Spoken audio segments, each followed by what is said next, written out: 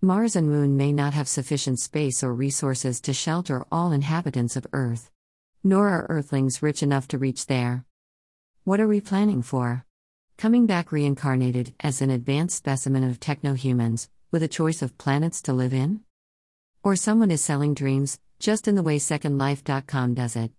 I'd sure like to disappear from the Earth, and watch my bête noire chafing and churning to know how I did it. But it's not likely to happen. A picnic to the moon may spur some more poetry or a book or a video series.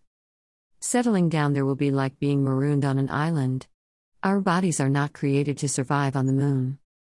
Let's do our best to make the Earth a worthwhile place, and let unknown forces do the rest.